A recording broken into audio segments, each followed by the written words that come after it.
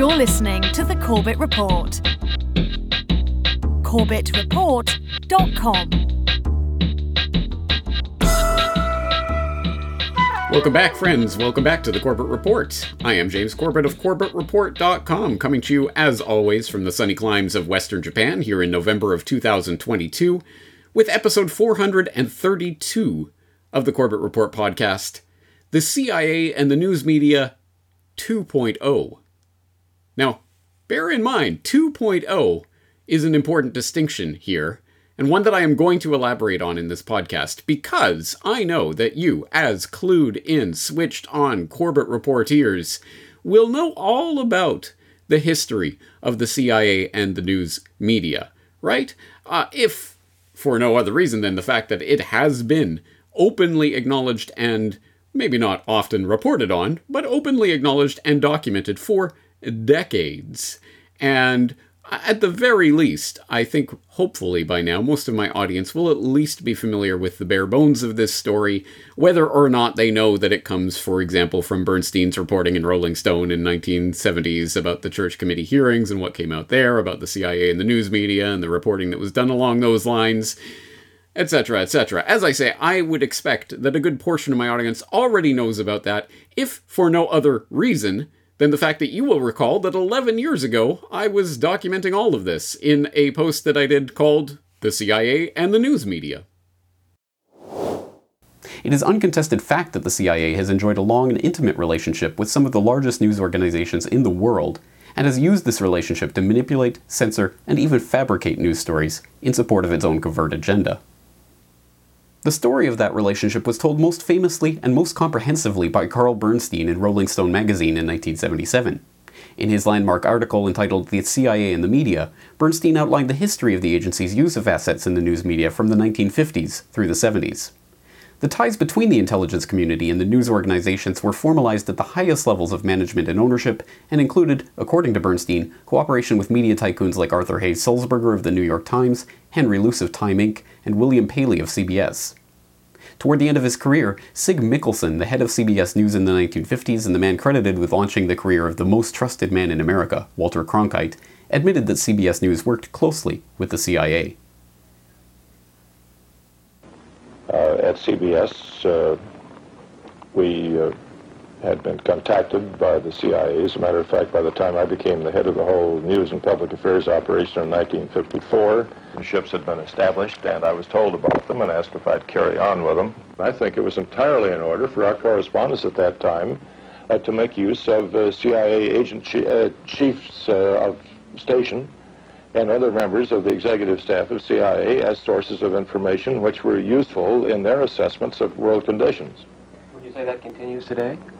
Well, I would think probably for a reporter it would continue today, but because of all of the revelations of the period of the 1970s, it seems to me that a reporter's got to be much more circumspect in doing it now, or he runs the risk of at least being looked at with considerable disfavor by the public. I think you've got to be much more careful about it. The Bernstein article drew heavily on the findings of the Church Committee of 1975 and 1976, a congressional investigation into the actions of the intelligence community to identify the various types of associations between the CIA and the media, from legitimate, accredited reporters who worked with the agency or carried out tasks on its behalf, often on a voluntary basis, to stringers and freelancers directly on the agency payroll, to columnists and commentators like C.L. Sulzberger of the New York Times and the Alsop brothers of the Saturday Evening Post and Newsweek, who could be counted on to insert agency-friendly comments and editorials into leading news outlets, thus effectively setting the agenda for the national media. The Church Committee exposed some of the dirt of the CIA's interference in domestic media, officially established as Operation Mockingbird by Frank Wisner, the director of the agency's covert intelligence branch, the Office of Special Projects, in 1948. However, when the committee began asking more specific and more potentially damaging questions, the CIA, then under the leadership of George H.W. Bush, issued a blanket statement that it would stop directly employing journalists and quietly directed the committee to change the focus of its inquiry. I thought that it was a matter of real concern that planted stories intended to serve a national purpose abroad came home and were circulated here and believed here, because this would mean that the CIA could manipulate the news in the United States by channeling it through some foreign country. Now, we're looking at that very carefully. Do you have any people being paid by the CIA who are contributing to a major circulation American journal? We do have people who submit pieces to American journals. Do you have any people paid by the CIA who are working for television networks? This, I think, gets into the kind of getting into the details, Mr. Chairman, that I'd like to get into in executive session. Over the years, numerous specific examples of the agency's manipulation of the news media have surfaced, including multiple instances where stories that had been outright fabricated by CIA assets had resulted in the justification for military intervention. In the 1980s, for instance, a story about Russian MiGs being delivered to Nicaragua appeared on the front page of the New York Times. As CIA analyst turned whistleblower David McMichael later revealed, this had been completely made up, but was reported as fact as a way of manipulating public opinion to support U.S. intervention in the region. How about this for a story? Just under a year ago, the Americans discovered a Soviet freighter carrying MiG fighter planes, which they said were on their way to Nicaragua. Here's the story on the front of the Times. Moscow warned on Nicaraguan MiGs, and there's a picture of a MiG-21. According to President Reagan, this showed that Nicaragua was a threat to the United States. And as it turned out, this was the evidence for this was based on satellite photography, which showed crates at an East European port facility, which were determined to be, in the science of cratology, the crates of the sort in which MiG aircraft frequently were shipped. And subsequent photographs a day or two later showed that these crates were no longer on the dock. And an amazing leap of logic, it was advanced that necessarily they must have been delivered to Nicaragua, or were on their way to be delivered to Nicaragua. Well, it's the usual thing. The charge makes the headlines. The retraction makes the inside pages. 8 or 10 days later, it's revealed, well, MiGs weren't on the way, but that's no longer a headline. So what one is left with is the overall impression from the screaming headlines of the week earlier that Nicaragua continues to represent this enormous danger to the security of the United States. This nation of 3 million impoverished souls, half of whom are under the age of 15, In an infamous story from the 1970s revealed by CIA whistleblower John Stockwell, a story about rapes committed by Cuban soldiers in Angola, which was widely reported around the world, had in fact been completely made up by CIA assets in the press. So he came up with another story, which he in fact kept going for weeks, and it was a good story in terms of the CIA's propaganda interests. He had some Cuban soldiers raping some young Angolan girls. Then there was a battle, and he had that Cuban unit cut off and captured. And then he had the Cuban women, the victims, identifying their rapists. And then there was a trial, and they were convicted. And then he had them executed by a firing squad of the women who had supposedly been violated, with photographs of young African women with weapons shooting down these Cubans. There had never been a rape. There had never been the military action. The Cubans had never been captured. It was all fiction. Stockwell did extremely well with this story. Here's the Daily Express of March the 12th, 1976. Gun girls execute Cuban rapists is the headline. And quoting from UNITA, it says that 17 Cubans were executed, 5 of whom had been identified as the people who had raped 4 African women a few weeks before. And here's the Evening Standard, with a bit more convincing detail, saying the Cubans were shot with their own guns. And here's the Daily Telegraph, the newspaper of record, adding a bit more detail, identifying the region from which the women came and saying that they took part in the executions. The reporter was John Bullock. I haven't the faintest idea whether it was true, and I never said it was true. I reported somebody as saying that, as telling me that story. I certainly didn't report the facts.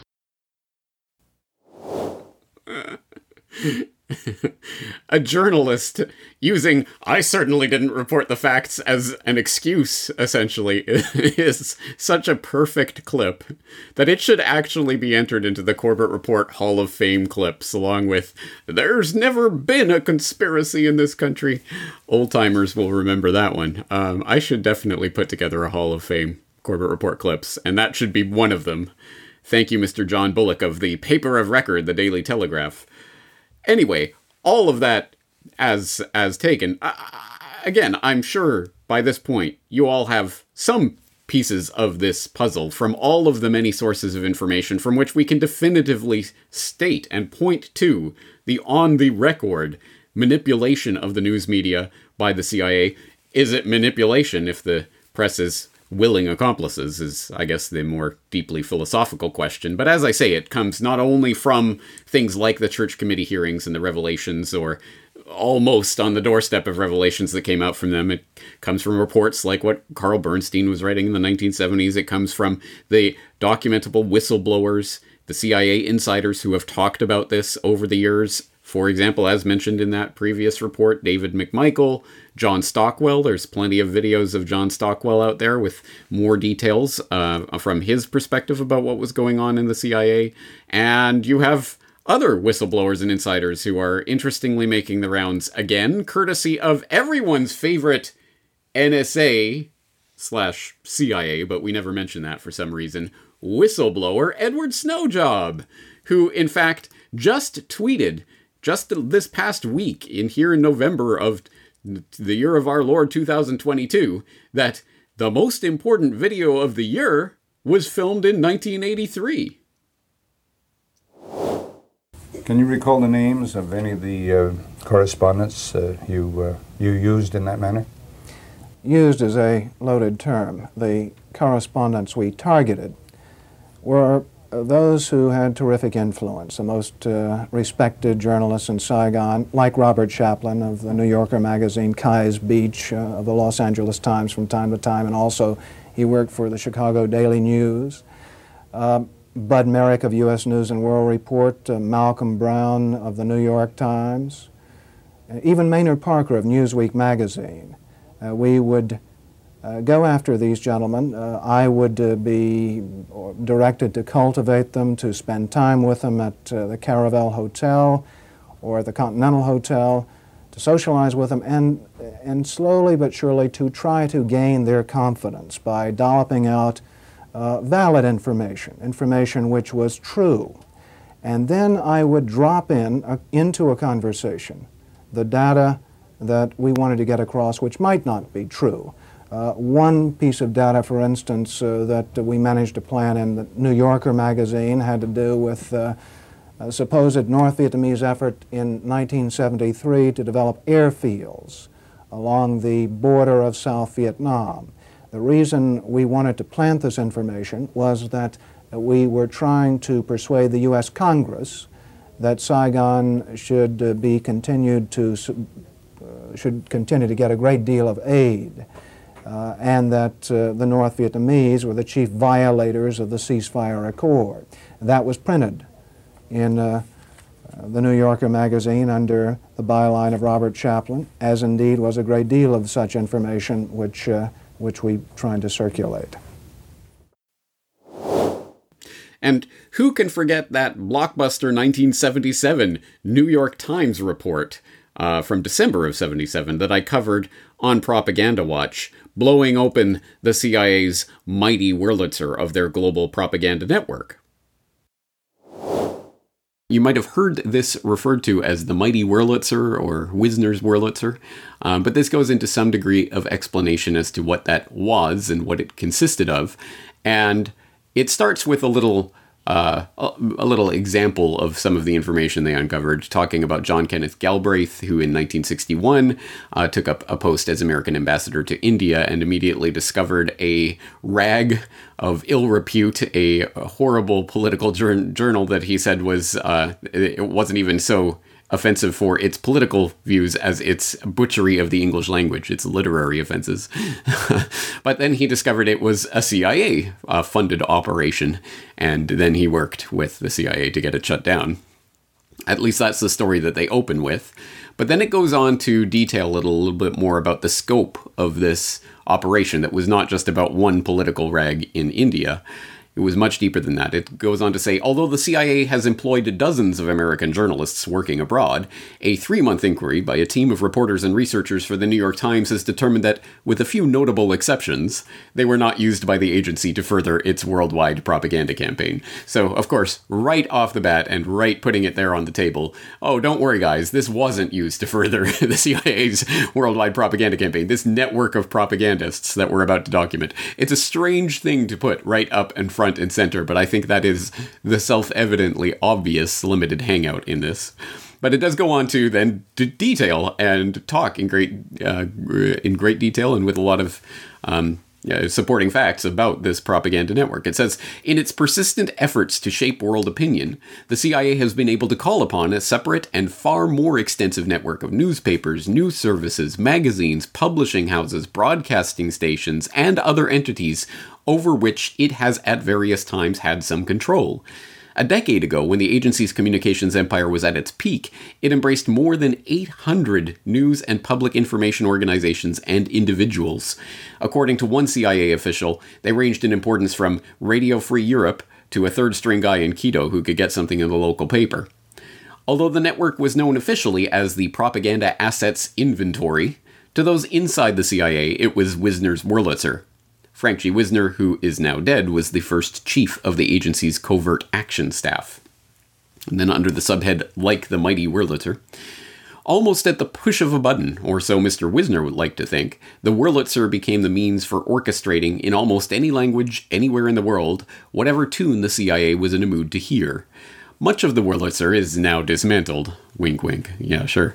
Disclosures in 1967 of some of the CIA's financial ties to academic, cultural, and publishing organizations resulted in some cutbacks, and more recent disclosures of the agency's employment of American and foreign journalists have led to a phasing out of relationships with many of the individuals and news organizations overseas.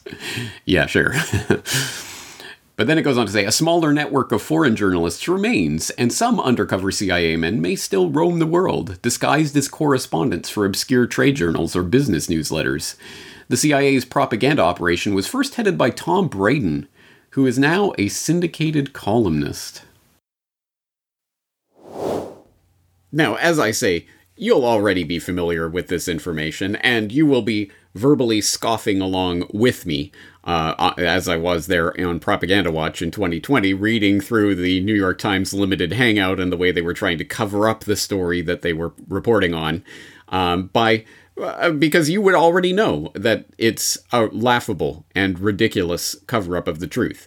Of course, we know, again, from documentable CIA insiders like Ralph McGehee, more on whom later, that everyone in the CIA knew that this propaganda network that had been constructed by Wisner and was being forwarded and carried on and expanded under people like William Casey, this was not constructed for no reason. It was constructed to spread propaganda, white propaganda, which of course doesn't need cover, gray propaganda and black propaganda. We all know the difference between that, right? White propaganda, the U.S. government coming out with propaganda. It's the U.S. government saying this. This is the imprimatur of the U.S. government. Gray propaganda, planting information here and there from anonymous sources. Where does this information come from? It's unclear. Black propaganda, trying to pretend to be someone else, essentially false flag propaganda, trying to put something out and saying, look, the Chinese government said this, and it's actually a CIA press release or what have you.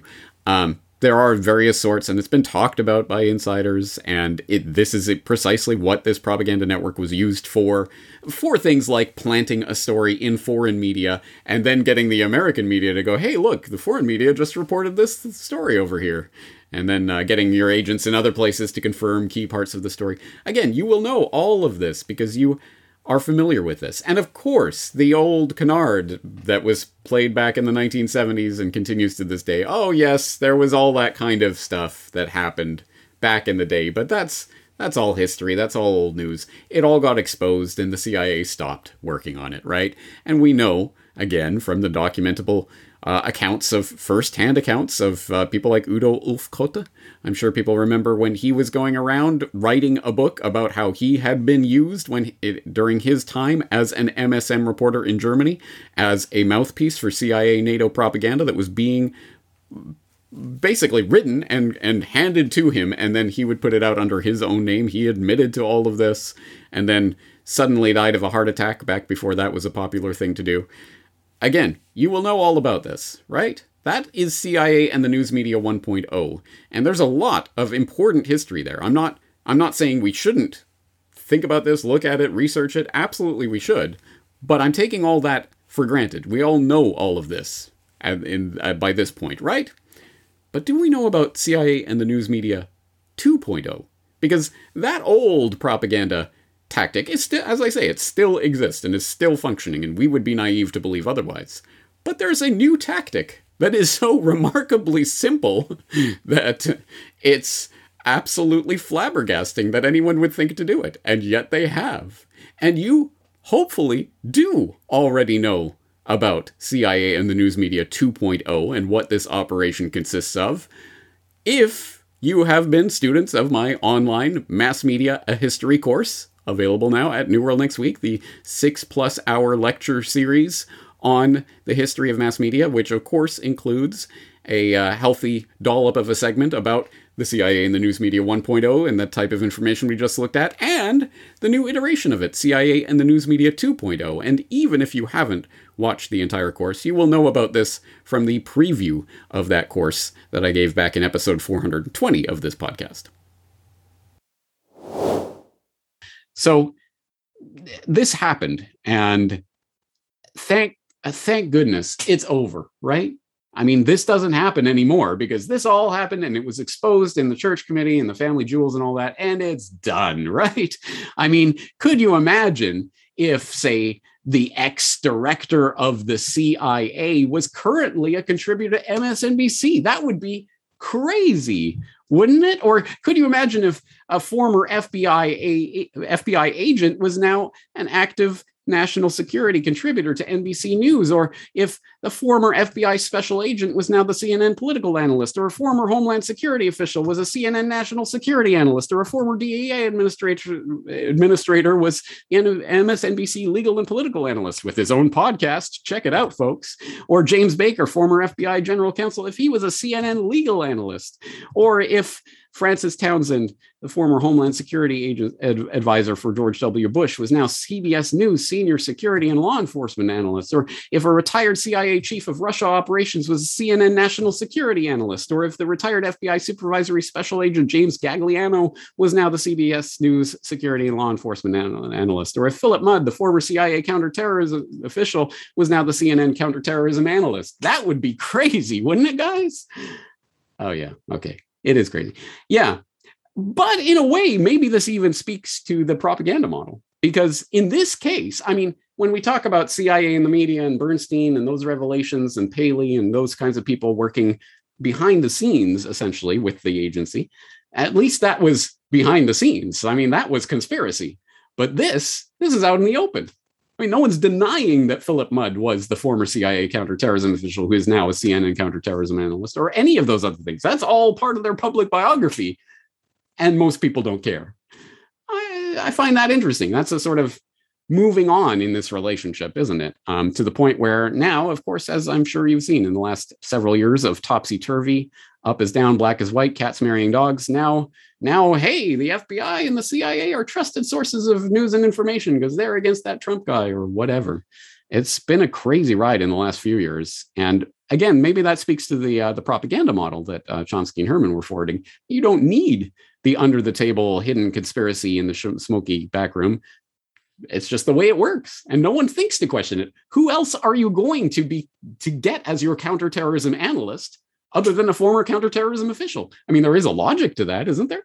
So why not?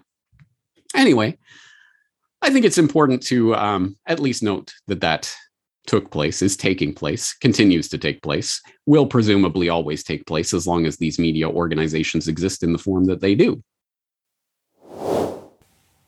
It's remarkable, isn't it? Here we are in 2022, and I guess the big brainstorm idea there in the bowels of the CIA and the other intelligence agencies was, hey guys, why are we sneaking around? Why are we pretending? Why are we in the back corners and back alleys handing this information over in the dark and getting it filtered through legitimate journalists?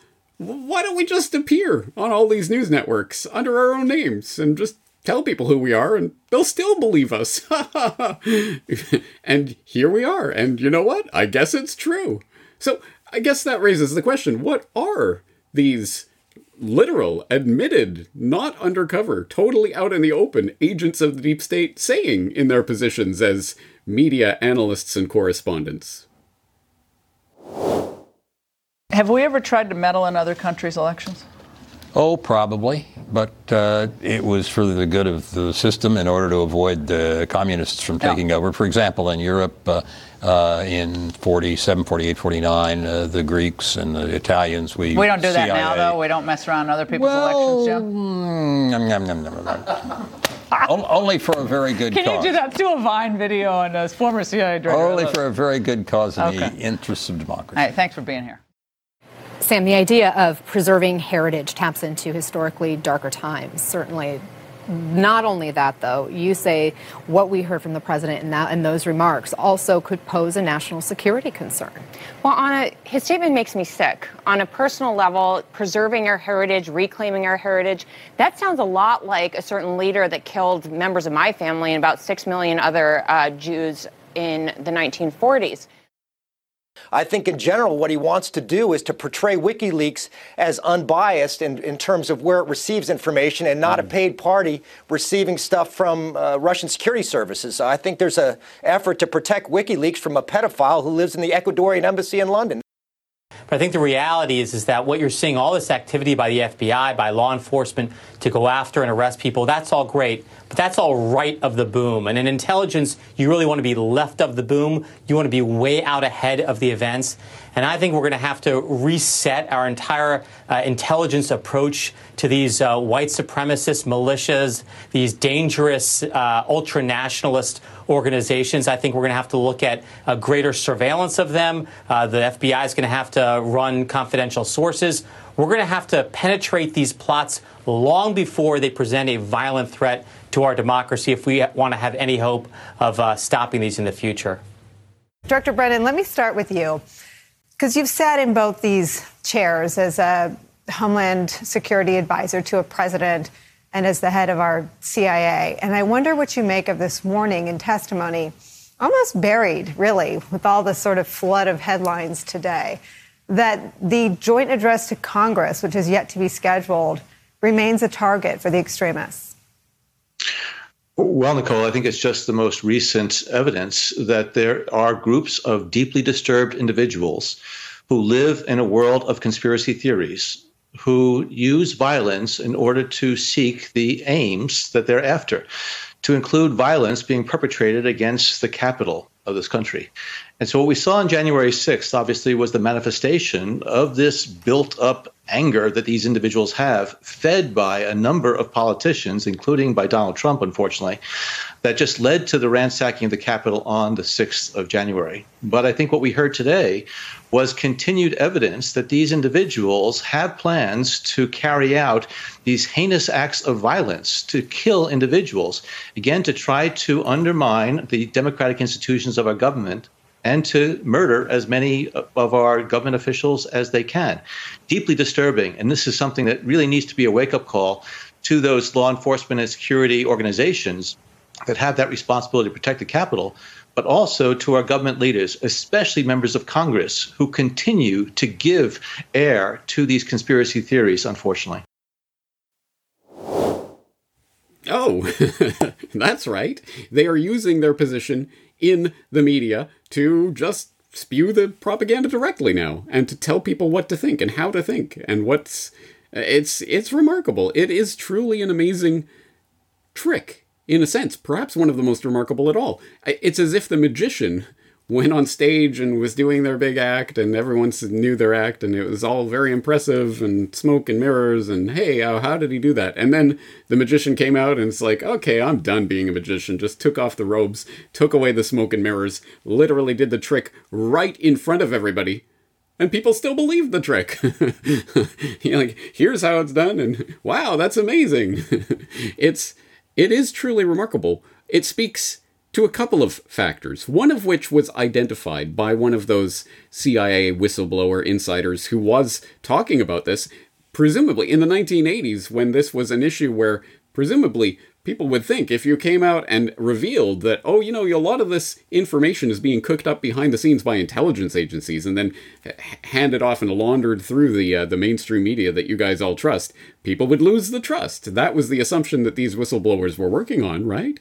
And so you have people, as we've looked at, John Stockwell and others, David McMichael, but people like Ralph McGehee, and he had a really interesting, there's a several minutes long interview clip that is available online. I will, of course, put in the show notes for today. I would suggest you check it out. It goes through exactly how this works and validates and confirms what all of the other whistleblowers were talking about. But in the course of this interview, the interviewer and Ralph McGehee make it an important point, which is that, of course, this whole propaganda system wouldn't function without the active complicity and cooperation of the press itself. How does the CIA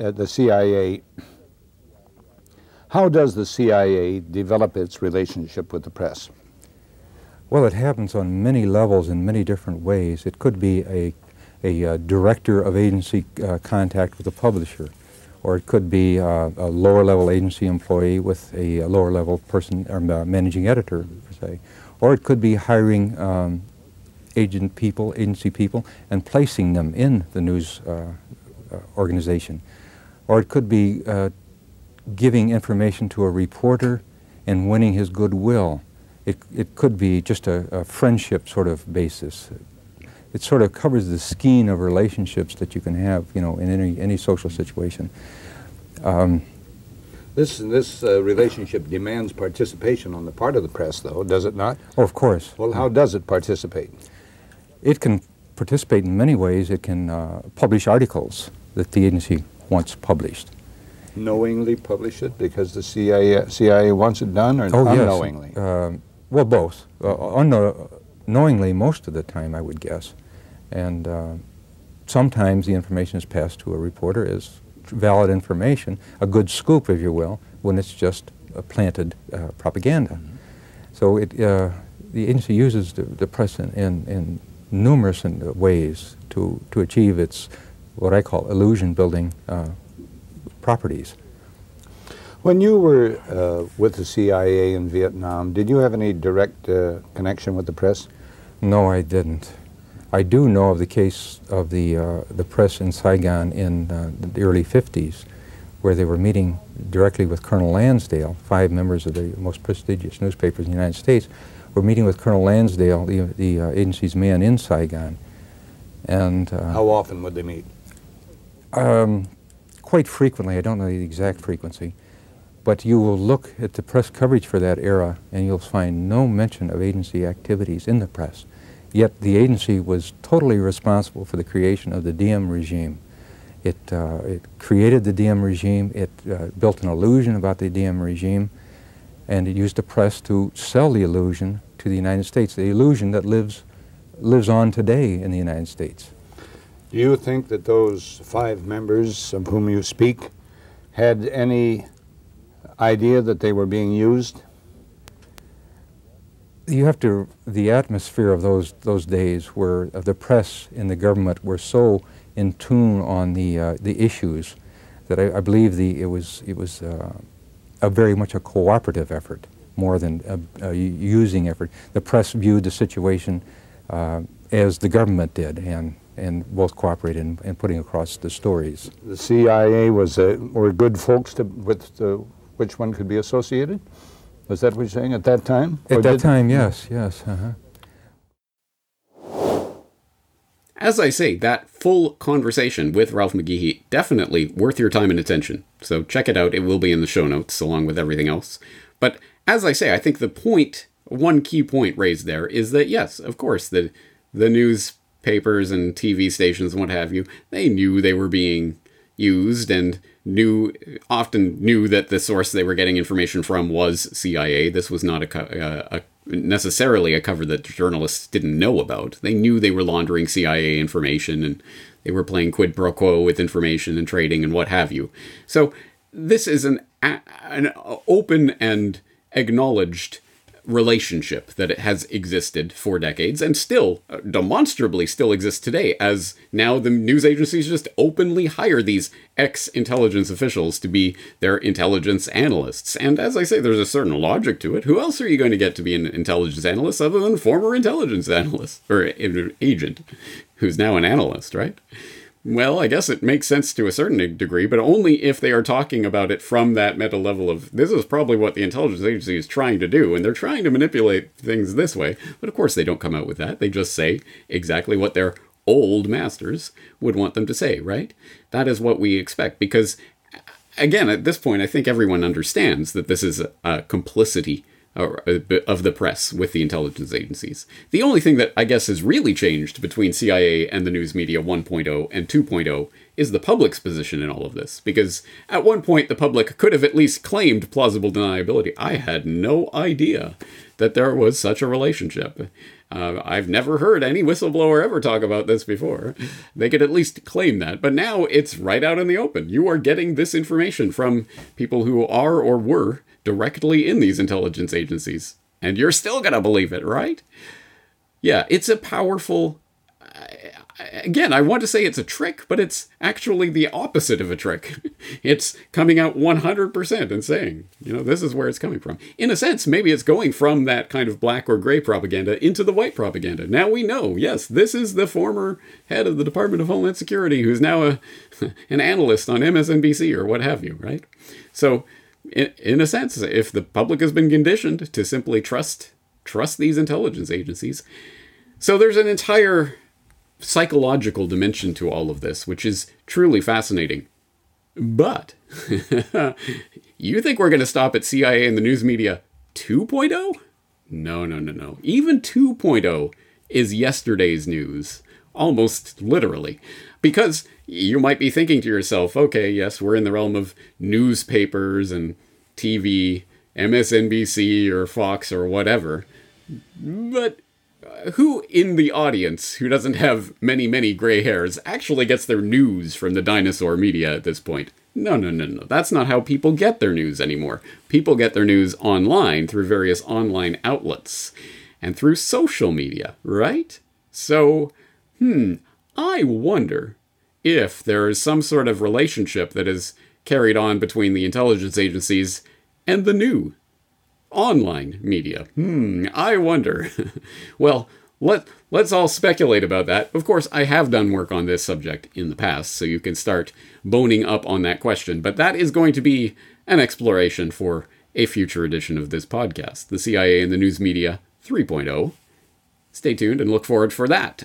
In the meantime, there is plenty of information that I have dropped in today's podcast that I think you would definitely, it would be worth your time and attention to check out. So, of course, as always, everything that I say will be in the show notes for today's episode of the podcast with a handy-dandy time documentation timestamp link so that when he says this at 40 minutes and 26 seconds, it's going to be there at 40 minutes and 26 seconds, etc.